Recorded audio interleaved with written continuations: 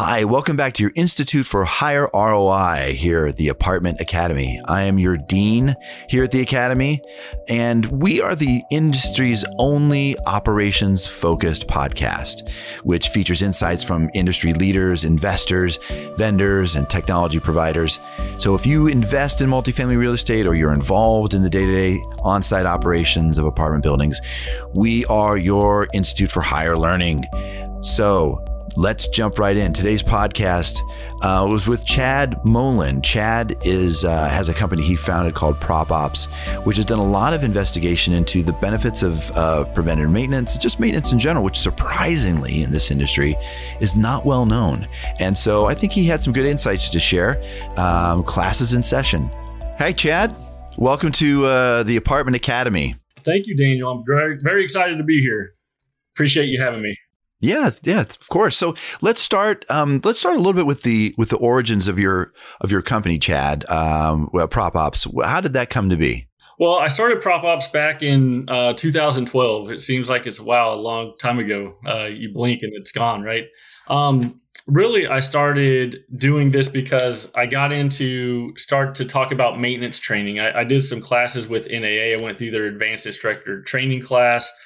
Started doing some local trainings for my apartment association in Kansas City, and found that there was a really big need out there for, real hands-on type of training. And it's not only just the technical training, but soft skills training, some of the things that we don't always think about, right?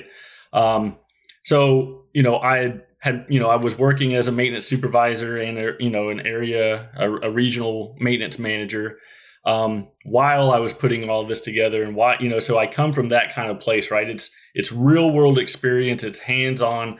I know, I've done nothing, but, I've been in the apartment industry since I was 18, started as a groundskeeper. So, it's what I know. And I knew that there was a niche there, to get training from someone who'd actually done all of these tasks and have, been called out in the middle of the night and have been yelled at by residents and have these situations that we deal with time and time again that we have to kind of adjust on the fly. So that's really where I started. Yeah, and that's where the soft skills come in. It's one thing to know how to turn a wrench, but there's a real human element involved on the maintenance side of properties that people don't think about it, right? Of course. It's and it's that thing. It's customer service based, right? We are doing actual work for people. And we explain it that way, right? When does maintenance get called? We always get called when there's something wrong. Sometimes they're small things, sometimes they're big things. But we have to know how to handle those situations. Nobody really talked about, nobody had ever really come to me. I never went to a class to talk about, customer service from a maintenance perspective. You hear the things over and over again, the kind of generic stuff, but, really getting into those things. I tell a story where, I was like, look, I have bold-faced lied to residents before. And the reason why I lied to them is because I showed up at a situation it was a very bad fire, a very bad flood, whatever the situation. And you tell them, hey, it's going to be okay. I've seen worse. There's at least one instance in everywhere where I had never seen worse. That was it. But, they're coming to us for us to be calm and cool and collected because they probably have never gone through this before. And so if the people that you're going to for help seem kind of shaken and stirred while they're trying to help you, it doesn't give off a lot of confidence. But when you are able to project, hey, I know what's going on. We're going to help you through this. We're going to, do what needs to be done. I found over the years that it really helps with the entire process of getting that apartment back online and getting those people back into that apartment and, all of the things associated. So, there's some real need out there for the soft skills as well as the hard skills training. I've read, I think numerous studies that have shown that one of the number one reasons that there is churn at an apartment building is oftentimes the quality of the maintenance. And I think people naturally assume that means, did they fix my thing on time, right? But you're talking about another component that really matters to people, which is the manner in which that service is delivered. What sort of training do you recommend to maximize the resident experience outside of the actual repair itself? Well, and it's twofold really. It's partly the training, right? But the other part is the process behind that, right? Like, what is the process at your company, at your property? The communication. How is communication carried out? And coming into the digital age, especially for maintenance, we're getting there. Maintenance always seems to be behind the times when it comes to technology and things like that. But now that people can understand that when we complete out a service request, it sends an email right then and there. If there's an issue with the apartment, that you have to get a vendor or a parts on order, if your system is set up to where you change those items in your property management software and it still sends an update, then that's what people need to know, that it's very important, the level of communication, because that's what the residents want. And I found more often than not, as long as we're communicating, we could be truthful, in the communication, but at least they know what's going on. And it helps with them thinking, oh, they didn't do what they were supposed to do, or they didn't show up, it's twofold. But the type of training, especially with the soft skills, is kind of to remember that this is a service-based industry, and how people feel about not only the communication, but the level of service that they receive face to face. When we can get back to, we're getting back to more face to face time, right? Another thing I say in my trainings is, we all know that one person. We all know that one maintenance tech that could fix anything under the sun, but you don't want to lock them in a room with a resident for 5 minutes. And that's because, and I also say, if you don't know that person, you might be that person, right? But it's very important think about some of the training that we receive in our industry on the leasing side, right? When you answer a phone, what do they tell you to do on the phone? I've heard time and time again, smile on the phone, because people can hear your smile. Well, when you get called at 2:00 in the morning and you get woken up out of a dead sleep, you're not smiling. You're like, you know what? Hey, take a second, get up. And once again, it's how that communication starts. There are all sorts of these little, tips and tricks to help with the overall experience. But that's the thing, right? People don't remember dates and times. They remember experiences. I remember when I dealt with this one maintenance person and they were great. I also remember the time I dealt with this one maintenance person and they were horrible. Don't give them that excuse to say that the level of maintenance or the interaction with maintenance was behind their reason to move out. I remember when I was running operations years ago, we used to encourage our maintenance staff to sometimes leave behind like a popcorn, like microwavable popcorn or something that with a cute note just popped in, whatever. Does that stuff matter? Is it really, as you were saying, you were talking about communication, do they really just, as long as you're communicating with residents, is that sufficient? Or do you think you need to go that extra mile to provide, a quality resident experience? No, I think it is important. But once again, sometimes when the marketing people or the managers or whatever, they think, oh, maintenance can keep one of these behind every work order. But how do we get them there? How are they packaged? Things like that. Things that are real, if you want us to leave behind chocolate hearts, they're going to melt in our vehicles or out on the golf cart, those type of things, right? But I do believe it's important. And once again, it's about the processes of the property. I feel that having maintenance involved in resident functions, in resident renewals, I put together a resident renewal process for maintenance that when I started this, I had the oldest property in this company's portfolio in the area. It was also the largest property. It had the highest cost per unit, the lowest resident retention. After starting this process, this program with maintenance, in a year and 4 months, it was totally flipped. We had the lowest cost per unit. We had the highest resident retention. And it was getting in there. It was going and knocking on doors. You had a professional letter, with if you couldn't reach them, but the rule was you had to try 3 times, go once in the morning, once in the afternoon, once around lunchtime. And if you could not meet them face to face, then we left them a letter, and it wasn't at renewal time. That was the thing. We set it up where we did that 60 days before they even came up for renewal, because those type of things stick in people's minds. They're like, oh, they checked on me. They took the time to, and you know what? We would knock on the door. If they answered, we'd introduce ourselves. We would have some certain things with us: drip pans, 9-volt batteries, door stops, light bulbs, things like that. And just say, hey, is there anything that we could take care of for you? And if they did, you know what? We went in, we did them, we documented them, went back, wrote up work orders.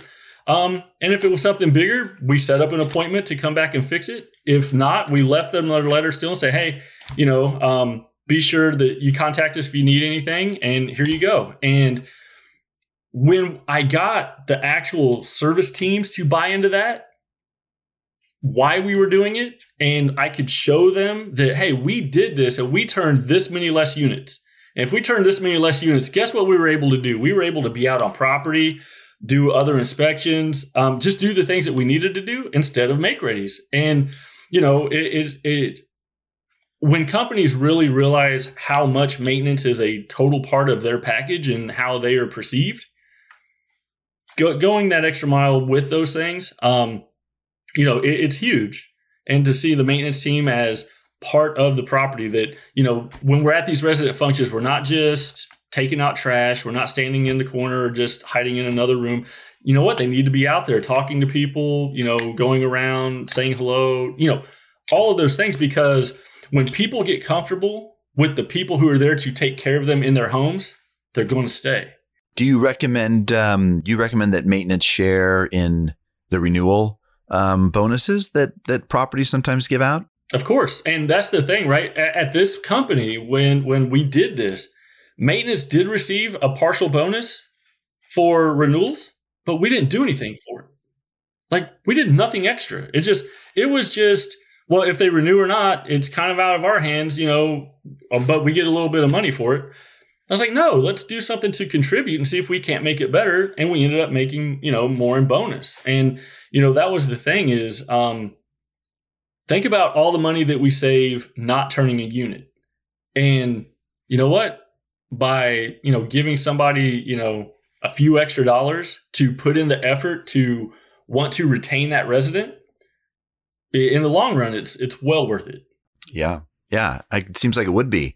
I know that, Prop Ops has done a number of studies and examinations of financials and the correlation between occupancy and renewal rates and maintenance.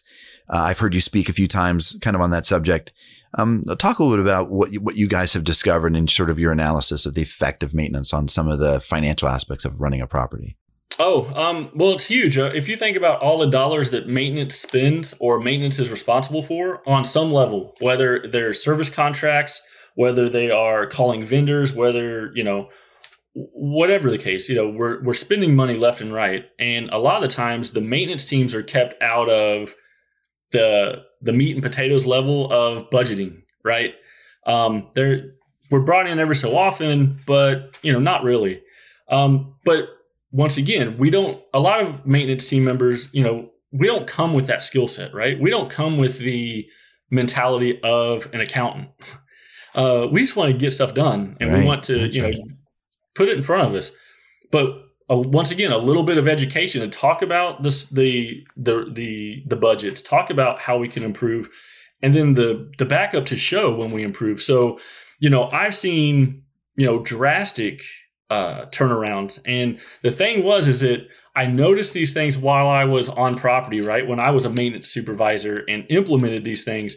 Lucky enough, I as my career grew, I was able to look at these things and I could actually see percentages. I could see how we were moving the needle. I could see, once we put all of these items in place, this is where we were able to get to. And, for some properties, it's a gradual process. For other properties, you can do several things and move that needle a little bit bigger.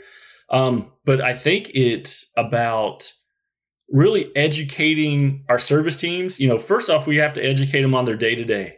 right? What do they do every day? How do they do it? How could they be better at it? How could they be more efficient? But then it's bringing in those perimeter type skills that they don't need to be an accountant, but they should be able to learn how to read a budget. They don't need to be a purchasing department onto themselves, but you know what? They need to know that it's important. If you have a number of suppliers or another number of vendors, how do you bid these things out? How often should you bid them out to ensure that you're getting the best deal possible? Because we think, a clean in an apartment is not very much, but just think if, we're able to knock off 10% on every clean that we do because we search for another vendor or we got a better deal or we ask our current vendors. It's those skills that are kind of like that missing link, right? To where you usually have other people negotiating those things that aren't the people who are actually in the apartments doing this work or seeing this work. So it helps. I mean, to be able to bring in vendors, to bid capital projects, to bid turn services, everything. But it takes time. You have to train the people. You have to get them into that mindset. But once you get them there and you show them results, and I think that's the biggest thing is share the results. Share the stats of your property. Share where your physical occupancy is. Show what your economic occupancy is, and explain that. Every time that we do this, this cuts into a piece of the pie, and this is how it happens. If we're able to, another thing is, we found out that it was much easier for our service team members to do maybe touch-up paints. And we didn't pay a painter to come in and do touch-up paints. They still did full paints because, once again, that cut into our time ratio, right? How did we want to turn these units? And once again, it bleeds into everything else. We start this conversation, right? But even explaining to your maintenance teams why it's important to turn that unit in 5 to 7 days versus 25 days, you know what? They may refocus on it if they understand truly how it hits the bottom line, and that, you have to give them the recognition for it. It's, if they do it, let them know that you're happy with the results. Let them know that they're where they need to be.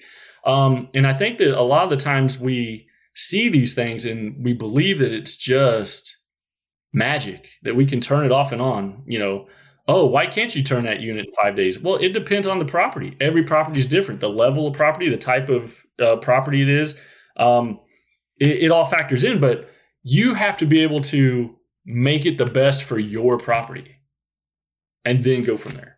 One of the things you said there was you started off saying that really the service managers, the service technicians on site, they really have to understand their day-to-day. You need to train them in everything they need to be doing on a day-to-day basis. I know that from firsthand, I know that that's difficult. There's a lot of competing priorities. Arguably, you're introducing yet another priority, which is actual resident relations, right? Which many service managers and technicians don't even undertake right now. How do you train, or how do you manage all of the different competing priorities on the service team's time, all those different demands? Well, I think we do it like everything else, right? You know what? Almost everybody comes in and, depending on how you're set up, but on my properties, everybody picked up grounds in the morning. It wasn't an if, and, or but. Everybody did it because, once again, if we were able to cut down the time that our porter or our groundskeeper was doing all the grounds, then they could concentrate on other things, and we got out. Nobody is knocking on anyone's door at 8 o'clock in the morning to do a work order. If we are in a make ready, we're not doing anything loud, or we shouldn't be, right? But where's that time spent? Okay, let's do grounds. We plan for that. We can plan for training, right? And sometimes, depending how you're set up, I think another big thing to recognize is that not everyone needs the exact same level of training. You have to personalize it. You have to personalize it for your service teams. You have to personalize it for each person on your service team. So, think about this. You think you've got two different types of, say you have a service manager and a service tech. Service tech is new to our industry. They just received their EPA 608, but they don't know how to work on air conditioners. Now, the manager is trying to teach them as they can go, but we all know that is, those opportunities present themselves every so often. When an air conditioner is down, maybe they might learn something about that then. They need some more formal type of training on HVAC, the beginnings of HVAC. But why would you send your maintenance supervisor to that exact same training at the exact same time? He's not going to get anything out of it because he already knows that. Well, once again, if you plan it the right way, there's always someone there covering. You think about those things, instead of going across the board and be like, okay, everybody's going to spend 4 hours in this one training, and then we'll have to get caught up what we miss out of those 4 hours afterwards. Not everybody needs that exact same 4 hours, and when you get it down to a more personal type of training level, people will engage it. They will be engaged. They will get more out of it. But once again, it's how we ask those questions. It's not about what are you not good at. It's what would you like to be better at? And you start getting more honest answers that way. And once again, we learn people's skills. Now we know, it's more efficient for me as a maintenance supervisor to send this person on this type of work order, especially when we're very busy in the summer, the height of leasing, the HVAC season, everything. I know that this person knows this skill better than this other one. So in a crunch, they are going to handle it more efficiently, faster. And that's what we need to take advantage of. We need to take advantage of people's strengths and then do learning opportunities along the way. And so once again, all of those things factor into doing things more efficiently, doing things more cost effectively, being better at what we do day to day. If your service teams are able to get faster and they're more confident in what they're doing, once again, it gives off a whole different aura. So you call someone on call to fix your air conditioner, and if they show up and they don't know what they're doing, and it's obvious that they don't know what they're doing, the residents are going to pick up on that. They're going to know that, and then you have a whole other complaint, or they have a whole other reason to be upset. But when you're confident, when you show up and you know that you can fix this item, and you know that you're going to take care of the resident, you're going to let them know, hey, I need to go check this. I'm going to be about this amount of time. So don't worry if I'm not back in an hour or so, because I'm going to be out here for a little bit and I will check in with you before, I leave. Once again, it's kind of saying those things up front to where people don't worry about them or wonder about them. And so when you factor in all that, you just have to make time for the training, and you have to schedule it, and you have to stick to it. And, it's taking those opportunities. Once again, you schedule it with coverage. And you kind of do the same thing for preventative maintenance. You do the same things for covering people's vacations. It's just how you do. It's just that you need to expand it a little bit to include that training component of it. I want to come back to that. But, when I'm listening to you talk, Chad, and certainly no disagreement with anything that you're saying, all that's really super important. But I think to myself, you've worked for institutional class owners, at least in your recent history that I'm familiar with. I don't know if you've ever worked for smaller owners in the past, but when you have assets that are, less than 50 units, less than 40 units, which is a massive part of the housing stock in the U.S., there oftentimes isn't really a budget. Right? When I hear you talk about send somebody to have a 4-hour training for folks on a particular piece of equipment, there's oftentimes just not the budget for that. How do you bridge that gap with smaller operators? How can they get that training? How can they provide that same level of support without the luxury of having, an institutional class training program that's managed by corporate? What do you do if you don't have that resource? Well, I have worked for a few smaller operators, right? It was much earlier in my career. And I noticed that we didn't get a lot of those opportunities. And you're right. They don't have a standalone training department, or they don't have someone to do these items. And to tell you the truth, a lot of the smaller operators, they're not in the apartment associations. They're not, they're not part of that world. But what they do is they usually, if you're any sort of sizable operation, you're still ordering from HD Supply or Wilmar or, one of those type of suppliers. That they will give free training to anyone who signs up, or their training may be just, it's not very expensive, but usually through them, you do get some quality type of training, especially like the hands-on stuff where you're able to go and actually, go to a location and they will take something apart and show it to you and explain the components and everything. So while it's not as in depth, it is still better than nothing, and to help with those type of understandings. And it's really, thinking about those things. Does it make sense to get into some of those organizations, or to be a part of that? And it depends. If you're a one person operating an 8-plex, yeah, probably not. But if you have a handful of smaller properties that are in the same, geographic location that are, that you can really afford, you can afford to take some time to invest in that type of training for those staffs. There's multiple ways of getting it. It's just, how much do you want to pay for it? Or really, I think being aware that the opportunities are even out there to be able to make some choices to be able to get some of that type of training. Right. So check with your local apartment association. They'll have some sort of training, maybe throughout the year, that they could take advantage of at a lower cost. Yeah.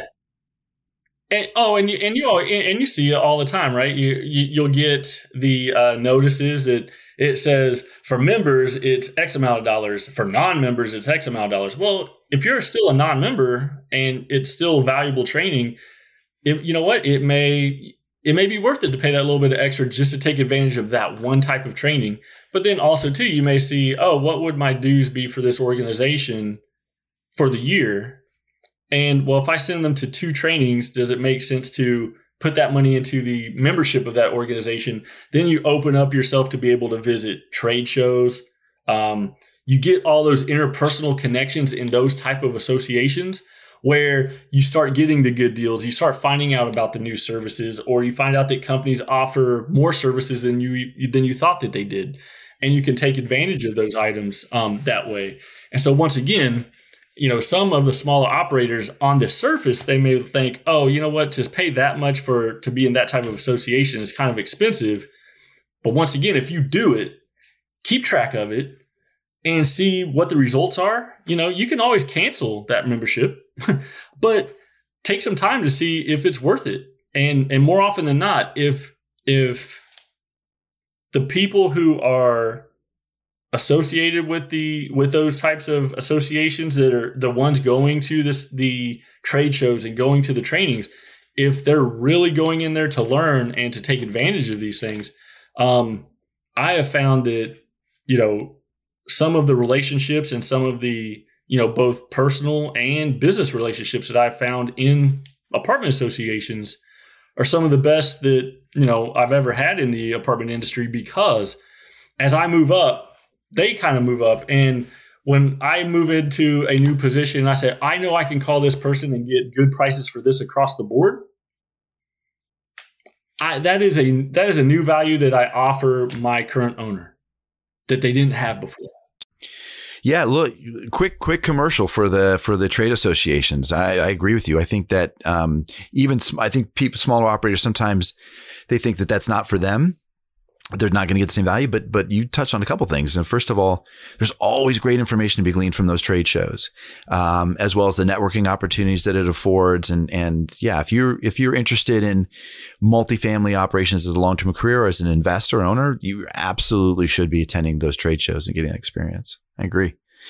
I want to roll back to something that you said. You were talking about really making time for all of this. In my experience, for example, you mentioned preventive maintenance. You make time for preventive maintenance. In my experience, a lot of operators have no or very little well-developed preventive maintenance programs. Why is that, Chad? Why is that hard? Is there a way to make that easier? Talk a little about your experience there. Well, I think especially for the smaller operators, right? They don't have someone in place that has already put that stuff together. That's a huge part of it is the system itself.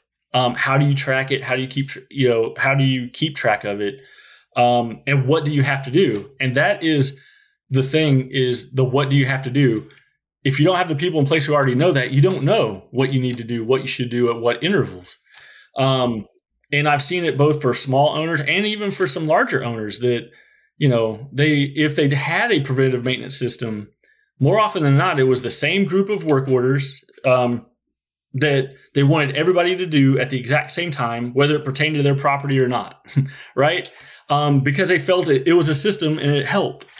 But for the smaller operators, I think that, reaching out to certain companies that offer those types of things off the bat, that even to get a template, to say, this is how you can track this, this is what needs to be in here. And, investing in some time, for, a person who, or a company who specializes in that, to come in and give you a program. And I think that was the biggest thing, is when I really started down the road of wanting to be more responsible for my property. And I said, hey, we need to do these things. This is what we need to do. And the question that always shut me down, at least in the beginning, was, well, how much is this going to cost and how much is it going to save? And I didn't know. I just knew that it would be good. I couldn't tell you what level of good because nobody kept track of it before. So I started doing that.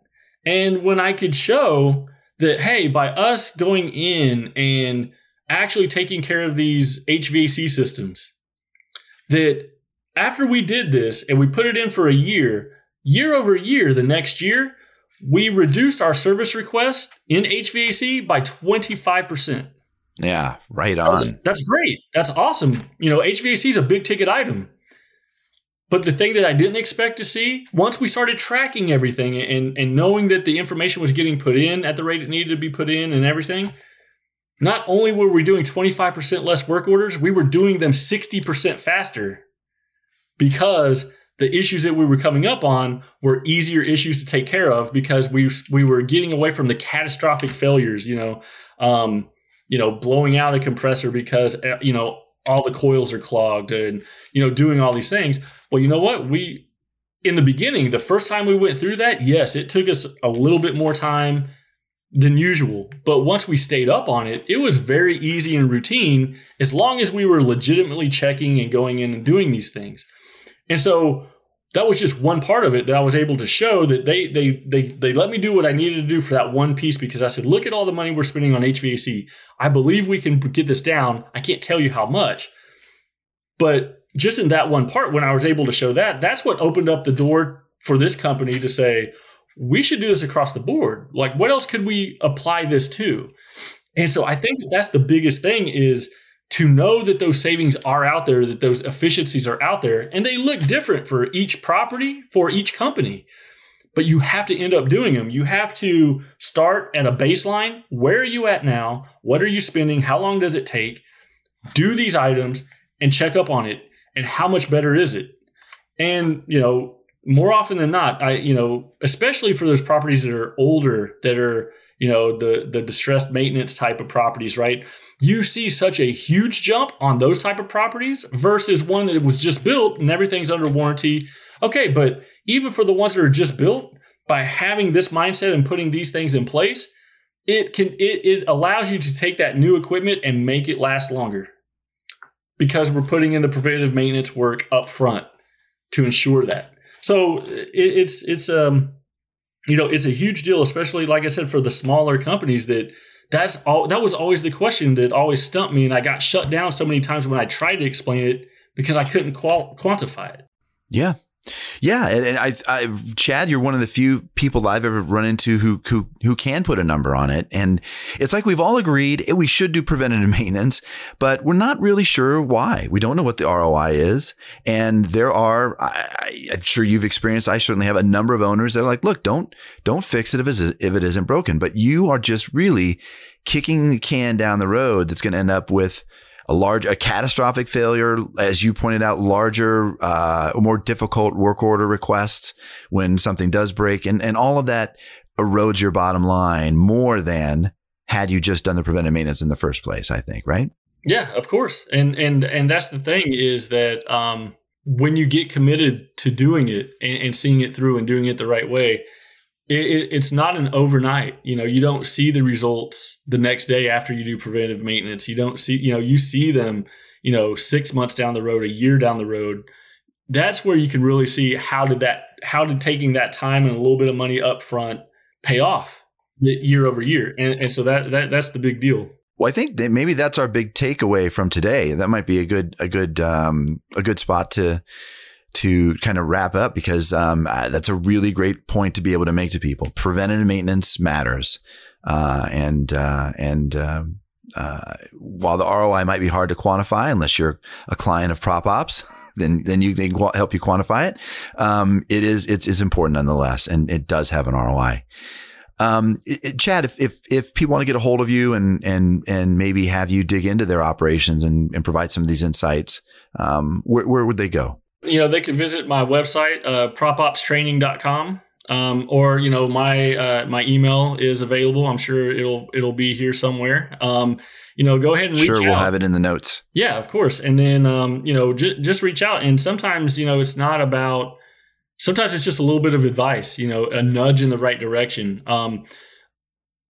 One of the things that I get when hopefully we're going to be getting into more live in-person trainings, because I do trainings for different apartment associations across the U.S. Mm-hmm. And afterwards, I have people who come up, they say, I just don't know how to start the conversation. I don't know how I can approach my manager or my owners or my regional or whoever. And I was like, you just have to put it out there and start the conversation. And sometimes it's just a nudge in the right direction, and you start seeing these things. They start just unfolding in front of you when you start digging into them. Oh, I can be better at that. Oh, we can improve this. And it's really amazing. Depending on where your property or your company is now to where it could be, just by focusing on some of these key issues that unfortunately up until now and even now, but. Even now, there's more of a push for these things than there ever has been, I think. And it's just going to get, bigger and better. Yeah. As operations and operators become more sophisticated and more aware of how this affects their bottom line, it's going to become more and more important, and residents will come to expect it as well. Chad, great talking with you today. Thanks so much. We appreciate you coming here to the Academy and sharing some of your wisdom with the students. Well, Daniel, I had a great time. Thank you for having me, and hope to be back someday soon. Yeah, there's definitely more to talk about. Thanks, Chad. Well, venerable Apartment Academy student, thanks for sitting in on today's lecture. If you've enjoyed these podcasts and you feel like your management company could use a little advice from some of the professors here at the Apartment Academy, then go to our website, apartmentacademy.com, and click Help Me. We'll send you a questionnaire and provide individualized responses to your answers at no charge that I guarantee will offer you insights on ways you can immediately improve apartment operations. Until next time, class is over.